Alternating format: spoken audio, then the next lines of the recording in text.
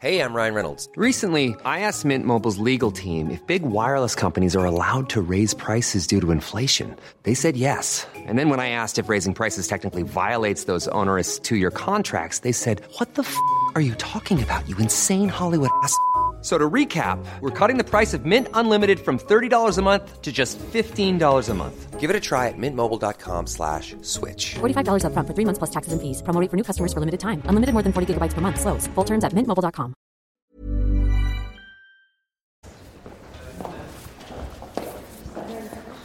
So Chris, where are we? We're at White Cube Gallery on Bermondsey Street, not far from the FT's offices in London. I arrived here on the 3rd of January, the first thing I did getting back to work after the Christmas holidays. I was here to meet one of the great artists working in Britain today. The gallery wasn't open to the public.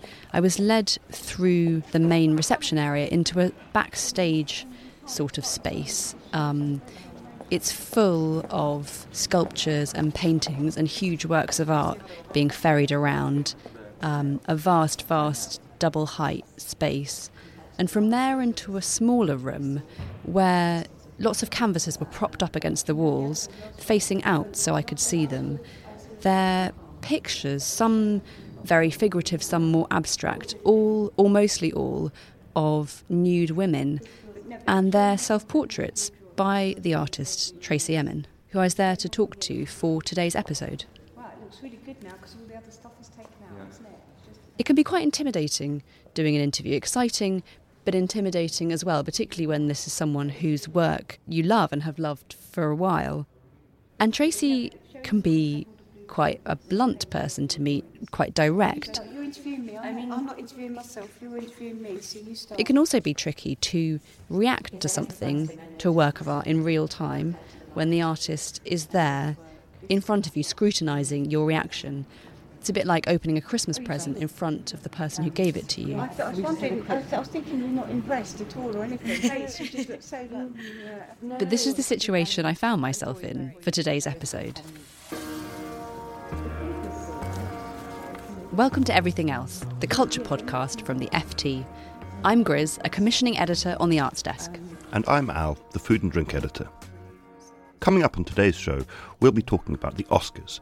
Do they actually mean anything? And who do we think should win? And with the first Frieze Art Fair in Los Angeles on this weekend, we speak to an FT documentary maker, Juliet Riddle, who's just come back from shooting a film with a local artist who's showing at Frieze LA.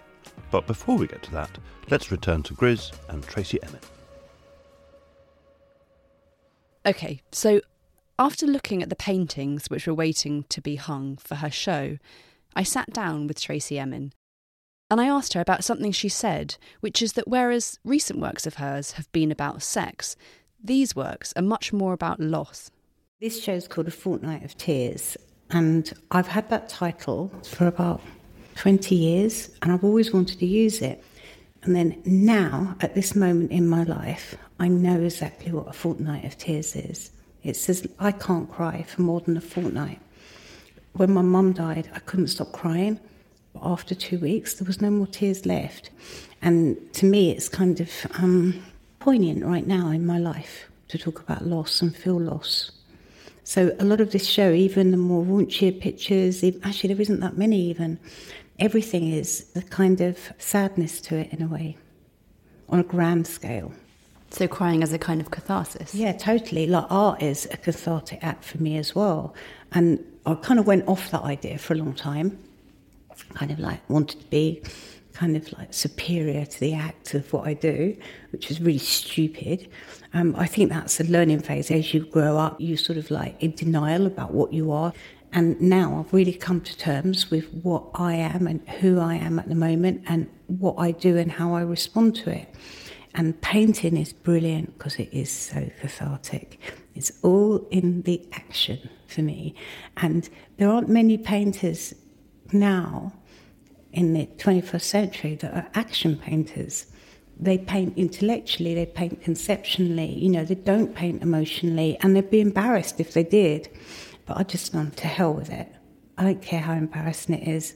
I don't care what people think of me at this moment in my life. I have to get all this stuff out. That's really interesting because, in a way, people, when they look at your work that's known to be, confessional, famously your bed, people, what people said about that was that you were turning your life into art. But when we walked around the show just now and I saw these paintings where loss and that kind of visceral pain of losing somebody, that to me is as confessional as anything that you've made before. Do you feel that the works are becoming more personal? It's really good that you bring the bed up, because I'm going to be doing a really big show in Oslo next year at the New Munch Museum, and they really wanted me to kind of do a retrospective, and I just said, no, I'm not doing a retrospective. I'm the wrong age in my life to do a retrospective. You do it in your 30s or you do it in your 70s, 80s. Don't do it now in your prime of making all this galvanised work. And I said, but I think if I can, I will show the bed, because the bed for me is the closest thing that I have to the works in that room, because I stained that bed. I cried in that bed, I shit in that bed, I fucked in that bed, or vomited in that bed, everything, that bed is in those paintings as well. Because when I paint, sometimes I'm really angry, sometimes I'm kind of remorseful. It is an expression of me, and that's why I'm really enjoying it. That's why I'm so happy in my life now with what I'm doing. So it's about coming to terms with what kind of artist I am, the response that I have to my work, why I'm an artist. And firstly, it's for me to resolve something within myself, and the anger that I have in myself and the sadness and the regret that I have in myself at my age now is so powerful that if I'm not smashing it out on a canvas, if I'm not throwing paint everywhere, if I'm not drawing like some demonic banshee, then I'm not doing the right thing. And that intense anger and rage and hurt, does that stem from childhood and adolescence? No, I think it might have started in the womb, with me. And I think my childhood was so peculiarly messy and strange and so dysfunctional. It's like, well, how sad can I be? I have to fight it. And a lot of people in my situation have to fight that kind of thing. There's a general consensus that you have to be like everyone else. Otherwise you're strange, or otherwise you're weird. Well, maybe you're not like everyone else. And maybe what you have to fight is not to try and be like other people, but really fight to be yourself. And that's what I'm doing now. That's what I'm processing, and that's what I'm doing with my work. That's what it's about.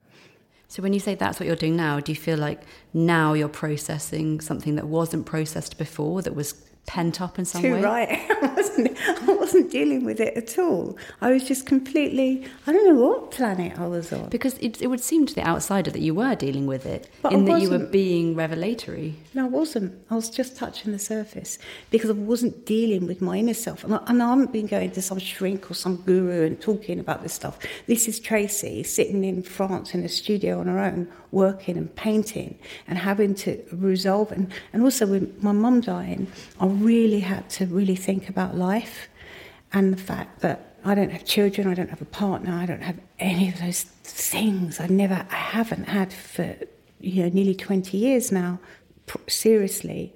And for me, and I have to work out why I'm alone, not lonely, but why I am alone. What I'm saying is I've worked out what my priorities are in my life. Art is my lover, art is my husband, art is my partner. Art has never let me down. When I've been at my lowest ebb, crying and sobbing my heart out, within that fortnight of tears, the thing that comes and picks me up and holds me and cradles me is art. And that's what's really important. And whether or not you're sitting at your kitchen table doing watercolours on your own, or whatever it is, knowledge of knowing in your heart, I am an artist, that is enough, that will keep you going through everything. And so it seems like what you're saying is that this sense of growing as an artist and dealing with things through your art has happened as a process. Do you think that would have been easier had you not been so famous so young? Like, does that make it harder? Yeah, I think I'm not feeling sorry for myself at all. I've had a brilliant, fun life. But I think, Tracy, the first person to arrive, the last person to leave, reputation has not really helped my art career at all. But in a strange way, it's kind of helped my art, because I've slowly grown into the kind of artist I want to be. It wasn't handed to me on a plate. I've had to really work for it. You know that thing, how would you write a letter to your younger self? Oh my God. How would you write a letter to your younger self? Angry. I'd actually probably grab hold of me and give me a few slaps on the face, saying, "What are you doing with your life? What are you doing?" Like that thing about when that school report, if she concentrated more and didn't waste time, she could be the top of the class. That stuff. It's what it's like for me now. I just realised how much time I've wasted and how much time I've abused in my life. And I regret that deeply, when I could have been doing this. I'm talking about what was within me. So when you say I could have been doing this, all that time that you feel like you wasted, do you mean like specifically the painting and drawing, which just the painting. In the last decade we've seen so much more of? I lacked confidence in a way. I had, on one level, I had a searing amount of confidence, but in another level, I didn't have any, because I was coming from a different background, a different place. I just left the Royal College of Art, which was probably, it was two of the most unhappy years of my life in my 20s. It was like, I just felt such an outsider, right? I just realised when I got there that being an artist was going to be so immensely difficult for someone like me. It was already difficult for me to get into somewhere like the Royal College of Art. Do you mean like it was posh, it was male, it was old? What made you feel like an outsider? You said it. It really was. It really was male-dominated. It really was like a different time of history. A lot of the things that were acceptable then there would never be acceptable now in any establishment, in any art school. So I felt like I was sort of kind of like a working-class female mascot when I was there. Like I was a token person, which I was. But hey, at least I got in and made the most of it. And also, when I was at the Royal College of Art, I realised that what kind of artist I didn't want to be, which was very important. I wanted to be an artist who communicated to everybody. And I've done it the long way around, but I do, and my work does. The last show I had here, we had 45,000 visitors in 3 weeks. And I think it was something like 70% of those were people under the age of 25. And what do you think it is about your work that speaks to people? Is it the emotional, the directness of it? Yeah. It's easy to understand. I can talk and intellectualise about my work and explain things on many different levels. I don't have to. It's about people looking and relating. And if you have a painting called The Abortion Waiting Room, you haven't got to be Einstein to understand what that is about, with two figures sitting on two chairs, before and after. It sounds so basic. But yeah, it isn't. Because when did you last see a painting like that? Never. So, these are self-portraits, but they're also not explicitly you. They're sort of abstracted in some way. Yeah, because I'm abstracted. As I've got older, I don't have the presence that I used to have with myself even. If I see myself in the mirror, I think, is that me? It's like a ghost walking past. Is that all me? And I think as we get older, some of us is leaving all the time. So maybe that's why our character becomes more dominant and more intense, because we're trying to hold on to ourselves while we're here. But I definitely think part of me floats off somewhere, totally. So some of these nudes, are they almost like a memory? Yeah, they are. And also some of them are, I don't know so much here, but, I've done a whole series of paintings of my mum dying, literally my mum dying. That's probably the toughest, most emotional show I've ever done. And when I did those paintings, it was like I realised, which probably led on to this show, definitely, about loss. Did you paint them while she was alive, or no, did you paint them after? She died. From memory, yeah. Was that part of the grieving process? Yeah, definitely. And I tried to stay away from saying that my work was cathartic and all that kind of stuff. I tried to move away because it's something embarrassing. It's weak. It's so weak to be like that. But last year, I've been privileged to be able to really look into all of Edvard Munch's archive. And when you are looking at someone's body of work that closely, who you deeply admire, and you see how honest they were in their emotions as a man in the 19th century, you think, oh, come on, you can do it. It doesn't matter if it's embarrassing. It doesn't matter if it's shameful. It's true. And it's like all the Me Too things that have been happening. It's really brilliant. I'm really pleased that women are really shouting out and saying things now, coming to the foreground and not being afraid. I've been doing it all my life. And I can show you reviews where they say Tracey Emin is screaming again about rape and this and that. Of course I'm screaming about rape. Of course I'm screaming about abortion. Of course I'm screaming and shouting about being treated by shit by men. Of course I am. Why shouldn't I be? Why wouldn't I be? So the mood has shifted now. Yeah, and now I'm not so much like a screaming banshee. I'm actually taken, I think, now, recently, I've been taken a lot more seriously for my views on things, because being a woman and doing what I do, which is predominantly was a man's world, and especially the world of painting. And especially the world of painting naked women, nudes. And not just naked women, painting, full stop, very gestural, figurative. It is definitely still a man's world, because you've got to be pretty strong to do that stuff. Do you think that some of the solidarity that is expressed now for like women who have suffered abuse and suffered terrible things at the hands of men, could you have done with some of that solidarity at the time, do you think? It's not even solidarity. I could have just had, instead of being the enemy number one, it would have been just nice if I didn't have to have been like, I was like wrong, What I feel now is that I don't have to fight. There is no battle. There is no fight. So now I can just breathe and get on with what I have to do. I'm not having to defend and shield my spot anymore, or just shield myself enough so that I can just survive. I am surviving. Very well, thank you. And now I just get on with what I've got to do.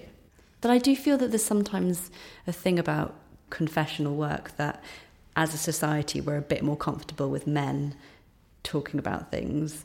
No, we're not, because men aren't saying anything on the level that I'm saying. When men start talking, getting down to the nitty gritty and talking on my level, I'm telling you, people would first of all really listen, and secondly be quite shocked. But talking about the shock of art now, also, I think people aren't shocked by what I'm doing because they understand I'm not doing it to shock. I'm an older middle-aged woman. I'm not trying to shock. I've been in the public eye for a long time. I've been doing what I've been doing for 30 years. And people understand now that I'm not some sort of crazy young thing trying to get headlines. This is what I do. More recently, though, it seems to be becoming very clear that love and a kind of romanticism is really at the centre of your work. Do you think that's right? Love and romanticism is the centre of my life. It's what I think about nearly all the time. Would you say you're a romantic? Yeah, really romantic. If I wasn't so romantic, I'd probably be having sex.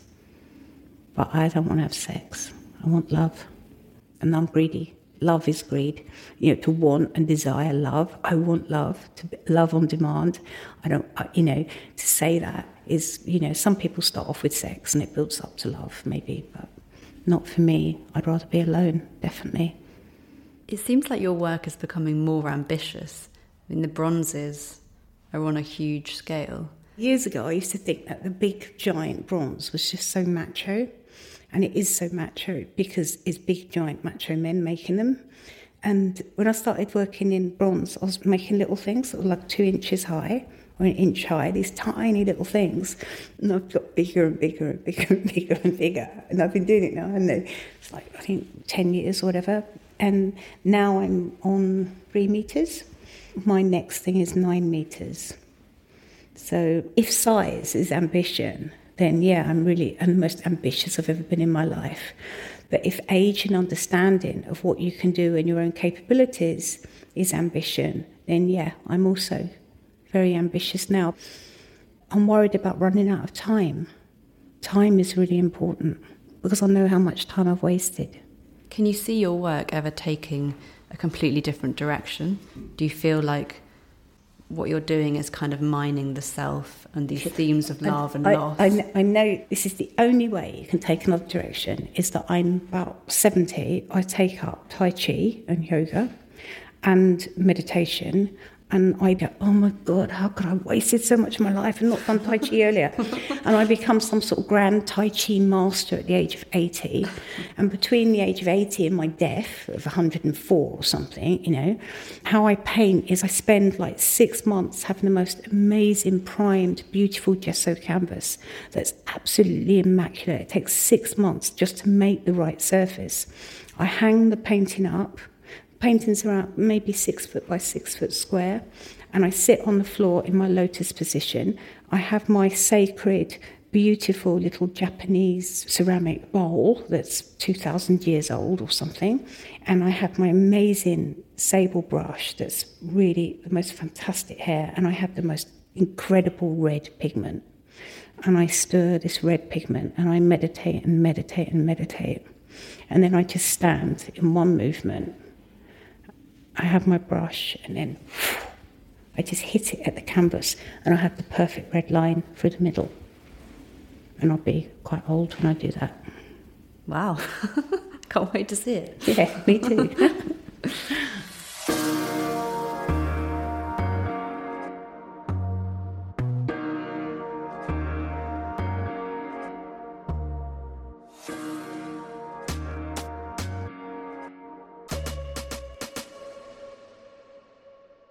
So, Chris, I really liked that interview. It felt very personal. I thought she was very frank about herself. You talked about her being blunt, but above all, she has a sort of emotional honesty, like her work is. It feels she's not afraid to sort of frankly expose herself to an audience in some way.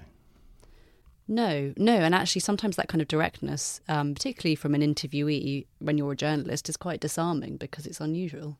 And Tracey Emin as a Tai Chi master, it's a wonderful thought, isn't it?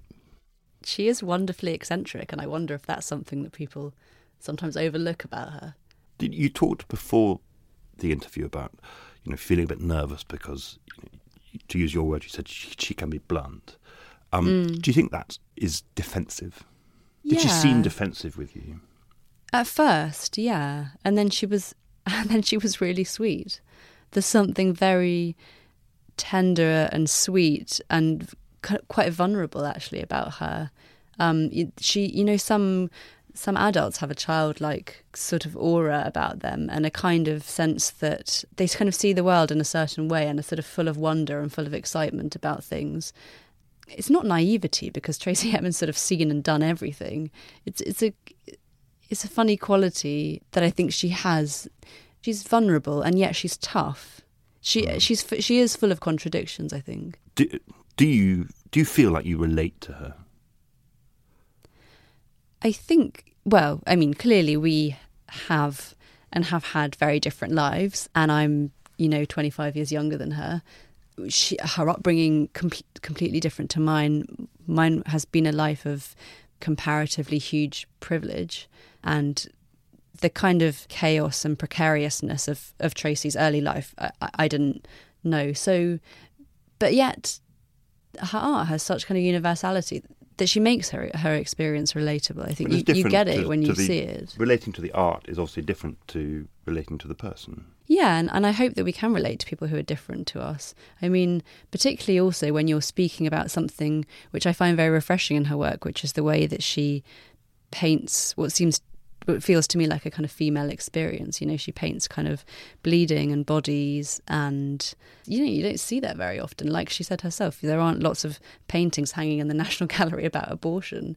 This is something quite refreshing, and maybe that's a way in which I felt sort of quite connected to her. So you loved this work and you loved the show particularly. You wrote up the interview beautifully for the paper.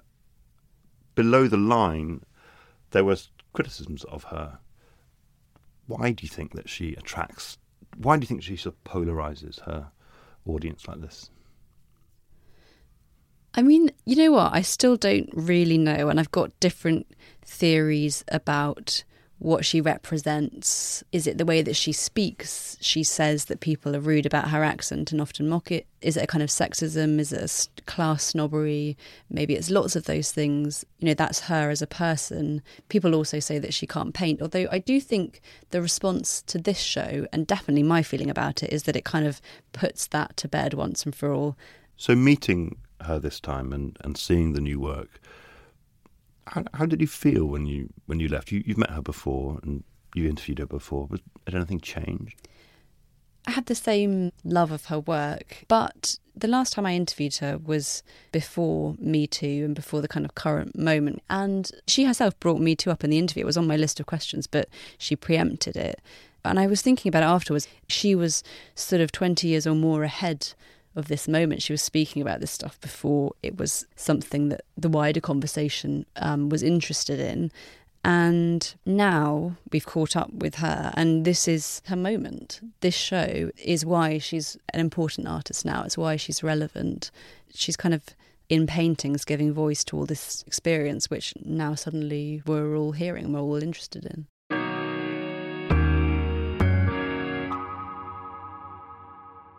So now we're joined by a documentary maker here at the FT, Juliet Riddle. Juliet, you've just got back from LA where you've been making a new film for the FT. Tell us about it. Well, I wanted to make a film to build excitement for the Frieze Art Fair, but I didn't want to make a film in an art fair because that'd be boring.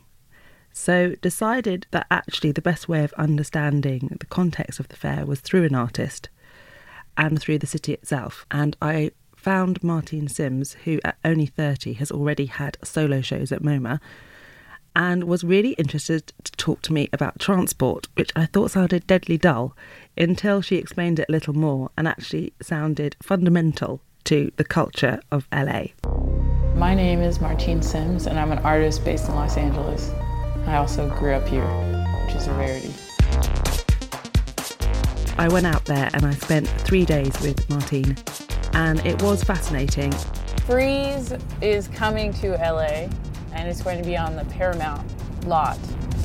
And most people, part of their experience of the fair will be their experience of getting to the fair by car, most likely. Even though I'd heard about the dominance of the car in LA, just seeing how it impacted on the art scene and the way that people behaved to each other was surprising. I heard so many times people tell me that living in LA was really solitary and that there was no real way that people interacted in public spaces. And as someone who's lived all my life in London, I found that really sad. I also was surprised that all the artists that we met through the film really did feel that this culture of sort of isolated communities and distinct areas being so separated from each other had really impacted on their work. So the culture of driving here, it dramatically affects like the way people relate to each other and your sense of self, the way you understand yourself, because you spend hours in a car, in a metal box by yourself.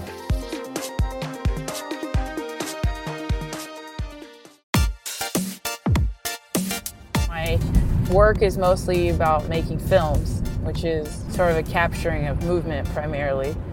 In addition to like making videos and having these video installations, it's kind of looking at film, television, media, and what it does to us. I move around a lot, and it makes me think about how our environments and these kind of infrastructures influence us, and how they are a way of creating culture. Or it's like a conditioning. So there's a parallel I see between the way that I navigate the city and my kind of understanding. I'm basically like moving through space and a kind of time. There's like a narrative or there's something sort of unfolding all day. But at the same time, there's all these kind of social and economic and political realities that can be discovered through that. Like the reason that LA is so car dependent didn't just happen, it was a concerted effort.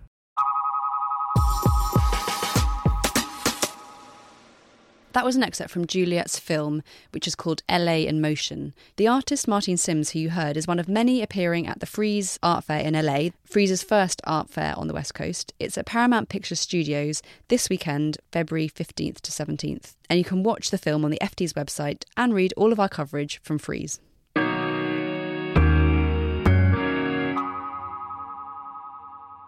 Okay, so since we're in La La Land, we're joined now by Raf Abraham, who writes about film, to discuss the Oscars. Raf, welcome back to the podcast. Thank you very much, Al. So the Oscars are brewing.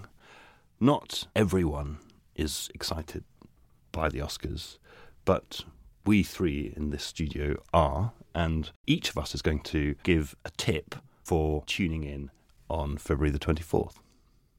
So start with you, Raf. Well, I think there's one very good reason why I am excited about the Oscars this year, and that's because the hot favourite now to win Best Picture is Roma.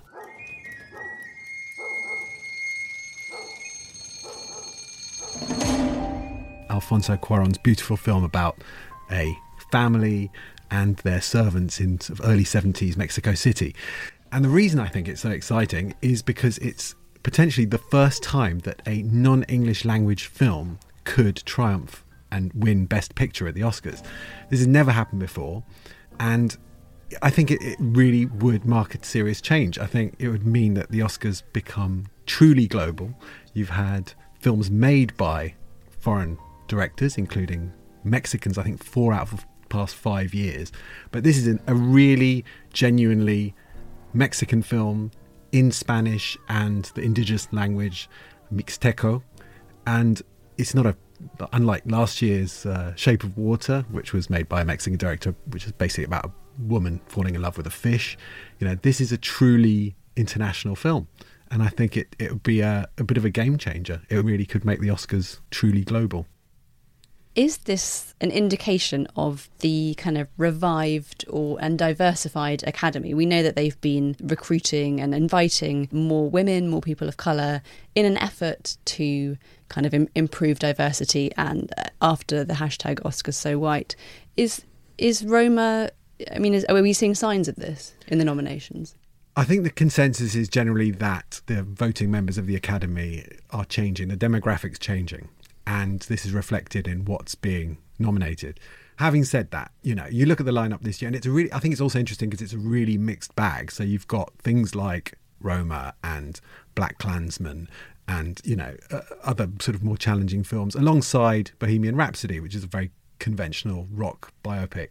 And, you know, A Star is Born. And so, you know, it is a mixed bag. So, you know, we don't want to get too carried away, and we may end up with a winner that's much more sort of conventional Hollywood. But something is afoot if you look at the last few years of what's getting nominated. Last year was a bit disappointing to me because Shape of Water did seem like quite a safe choice. The other thing, though, is the Netflix factor. And I know you talked about this a lot last week, but the fact is, you know, a film like this would not be in the running if it didn't have the backing of, you know, something the size of Netflix, which can spend an enormous amount of money on their Oscars campaign. And that's part of the reason why it's there as well, you know. Yeah, so this is a Netflix film. It is the Netflix film. I mean, I'm not particularly excited about the fact that it's a Netflix film any more than if it was a Warner Brothers, Universal, Fox film. I'm not really interested in which company's behind it. But the fact is they've got the financial power to actually push a film like this and get it the attention it deserves, and it's a beautiful film. But I think you should go and see it in the cinema. You can still see it in Curzon cinemas here in the UK. It's still showing in the US, and at least in New York and LA. It deserves to be seen on a big screen. Well, that's a good tip, because I've only got to the 30-minute mark on this film so far, and so far all that's happened is a woman has cleaned the floor and picked up some kids from school. But yeah, it hots up after that. It's a film that rewards patience. It really... So if I was trapped in a cinema, then it would be better. Exactly. You need to be trapped in a dark room and just let it wash over you. You know, it's not something to watch while you're on your phone and cooking dinner. I was going to say it's a slow film. I don't know whether it is a slow film, because actually there's quite kind of momentous things that happen within it, but there's something quiet about it. Maybe the fact that it's in black and white, and that if, unlike you, Raf, I don't speak Spanish, you're reading subtitles. That's a kind of another layer as well. But Al, do persevere, because But this black and white brilliant. thing, isn't this just a cheap route into looking sort of arty and stylish? I mean, do we really need it to be in black and white? I think it's an aesthetic choice on the part of the filmmaker. I can think of lots of awful black and white films. So it's definitely not a direct ticket to great aesthetics. But in this case, I think it does work beautifully. I mean, the cinematography is stunning, and I think part of the reason why it feels leisurely, it feels like it takes its time, is not only the storytelling, the way the narrative unfolds, but the cinematography. There's lots of sort of slow panning shots where you really feel like you are, and great sound design where you really feel like you're immersed in early 70s Mexico City, which I never visited, but I feel like now I can sort of conjure it up. And that's what he's tried to do, because it's based on Alfonso Cuarón's own childhood to some degree, to a large degree. Yeah, I mean, just in those 30 minutes, I felt like I lived through most of the 70s in Mexico. Grizz, what's your tip for enjoying the Oscars? I don't know if I have a tip for enjoying the Oscars. I mean, I definitely feel quite upbeat about the nominations, actually. I think the list is better than I feared it might be. It has some duds in there, Green Book being one of them, which I saw recently. It's sort of quite disappointing, quite patronising, kind of reverse Driving Miss Daisy type race story about a pianist who happens to be black in the 1960s in America, and his driver, who is white, based on a true story which turns out actually not to be true. That's a disappointing film, and I'm worried that may scoop up some awards. One film, though, which I think deals with the issue of race relations in the US, which is much better than that film, is Barry Jenkins's latest film, If Beale Street Could Talk. Sadly, not nominated for Best Picture, which I think is a travesty. But my hot tip is everyone should go and watch If Beale Street Could Talk. They're not too much for Tish. What's going on?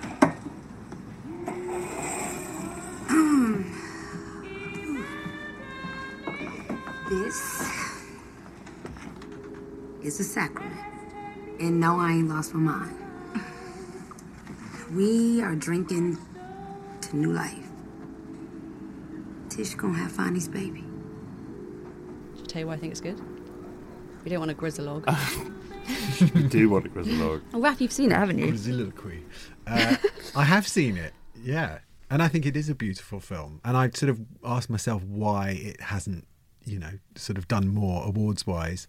It has been nominated for a few awards. It has. It's been nominated for acting awards. It's been nominated for Best Supporting Actress, Regina King, who plays the mother, who I think is really incredible and might well win. It's got Best Score. The score is definitely great. And Best Adapted Screenplay, because it's a novel by James Baldwin that Barry Jenkins himself adapted. However, I think those three nominations don't really quite do justice to how great I think this film is. I'm glad that the score was recognised, because the music is really incredibly beautiful, as are the visuals. Of course, what Barry Jenkins is doing with Beauty is actually making a political point, which is that there's nothing unbeautiful about working class African American life. There's nothing less beautiful about this story than any other story, and he elevates it. There's a kind of poetry about what he's doing here. That beauty becomes kind of a heartbreaking beauty. It's not just sort of an afterthought or a style thing. It's something that's quite integral, I think. Yeah, and very much their love story is at the centre of it, but it feels like, this should just be a love story, and yet the state of American race relations is what it is, that it keeps poking at their lives and sort of interfering and upsetting their lives. So you have this really beautiful, touching love story, but it's constantly being assaulted by everything that's going on around it. Yeah, and being completely shaped by these forces that they have no control over. So you get this weird sense that actually the narrative progression is basically the progression of the woman's pregnancy. She's pregnant kind of early on in the film, and then that develops throughout. And what they're trying to do is get him out of prison before the baby is born. But because they have no control over their lives, I don't think it's a spoiler to say that doesn't happen. That these are not people who kind of are creating their own destiny in a Hollywoodish way. And maybe that's why, to some extent, this film hasn't done as well as I think it should do. I think maybe its strengths are also sort of what's held it back, because it's quite subtle, and a lot of those things are happening sort of on the periphery. It's not a film that sort of necessarily shouts its messages in your face, No, it's very quiet. Yeah, so I think low-key films, I think sometimes that's where Roma is a bit of an exception, because it is pretty low-key, but a lot of those films, traditionally just don't fare that well. Yeah, I mean, the Oscars tend to go for like the big showy films like Bohemian Rhapsody and A Star Is Born, and not so much like Beale Street. Do you think that's right, Al? Yeah, I think the Academy sort of almost unfailingly, with the exception of Moonlight, chooses extremely obvious films in general. In fact, I think the whole ceremony is unmissable because it's essentially a freak show. It's an encapsulation of basically everything that is sort of lurid and vulgar and cheap about society in 2019. If you just go through it all, essentially it's unrepresentative. It's hierarchical, so there's a sort of like awful sort of class structure. It's sort of soft porn, it's sort of glitz pornography. There are sort of heroes and villains and those ridiculous acceptance speeches. That's reflective of our oversharing sort of social media culture. Sort of Gwyneth Paltrow wonderfully breaking down in that repulsive way that she did a few years ago. It's everything that's wrong about today. There's more and more. It's got all these completely self-defeating speeches that people make about Donald Trump. It's rich, incredibly privileged people standing up, lecturing people on how they should live their lives. It's obviously just a lovey fest. And it's amazingly long and boring, which also is reflective of just life. And they make and it's incompetent as well. Like they make mistakes. Obviously, the best thing to happen at the Oscars was when La La Land got announced as the winner, and then it wasn't the winner, and that was great. But that also reflects general contemporary incompetence. And I don't want to name any names, but the whole build-up of these actors incontinently celebrating their nominations on social media. I mean, obviously, when Richard E. Grant does it, it's lovely and charming, but basically when anyone else does it, it's just, you just think, get over it. And also, like, these films, I would broadly agree that these essentially, the Academy is dominated by elderly, very old white men who are not representative of the people who pay to watch these films. So I think that essentially they obviously mean something in terms of future commercial success for specific films, but also for actors who win. But in terms of, like, is this actually representative of, like, quality? I mean, please. Is Hollywood taking off its clothes and checking itself out in the mirror, don't you think? I mean, one thing I would add to that is also it's a striptease, we should say, with no women. I mean, this is also like a huge scandal. I mean, there's lots that's wrong with the Academy in lots of ways, but the fact that there are no women nominated for Best Director again. So there was one last year, Greta Gerwig, but she was only the 5th ever. Yeah, there's only been one winner ever. Yeah, it's appalling. In 90 years. It's bizarre. Okay, so to wrap up, just one film or one actor that we think should win. Raf? Yeah, well, I think it's high time they gave an Oscar to Spike Lee, who's up for Best Director and has been snubbed many times in the past. And it'll be what he calls a make-up call. He should have got it 30 years ago for Do the Right Thing, but better late than never. Well, I'd support that. One of the few films I did actually really like was Black Klansman. And we should also say Raf has interviewed Spike Lee in the paper this weekend. It's a brilliant interview, and we'll post it on our Facebook page. Everyone should go read it. Thanks. Yeah, he slipped me $20 to give him a plug. So, well, I would like him to win as well. It would have been a close-run thing if Marielle Heller had been nominated for Can You Ever Forgive Me, which is a scandal that she wasn't. But given that she wasn't, quite obviously I want Richard E. Grant to finally be given the recognition that he deserves for his stupendous performance as Jack Hawk in Can You Ever Forgive Me? So since Beale Street hasn't been nominated for Best Film or Best Director, I'd be happy to see Roma win. I'm Team Roma. Yeah, Roma all the way. Well, fingers crossed. Raf, thank you very much for coming on the podcast. Thanks very much. That's it for this episode. Coming up, we have interviews with the actor Chiwetel Ejiofor, the author of the viral short story Cat Person, Kristen Ripenian, and the comedian Nish Kumar. We'd love to hear from you on the podcast. If you have someone from the world of arts and culture you'd like us to talk to, Or if there's an issue that you think we should discuss, then please get in touch. You can find us on Facebook or email us at everythingelse@ft.com. And if you haven't already, please subscribe to the podcast on iTunes, Stitcher, or wherever you get your podcasts. We've been Grizz and Al. Everything Else is produced by David Waters. And our music is composed by Fathom.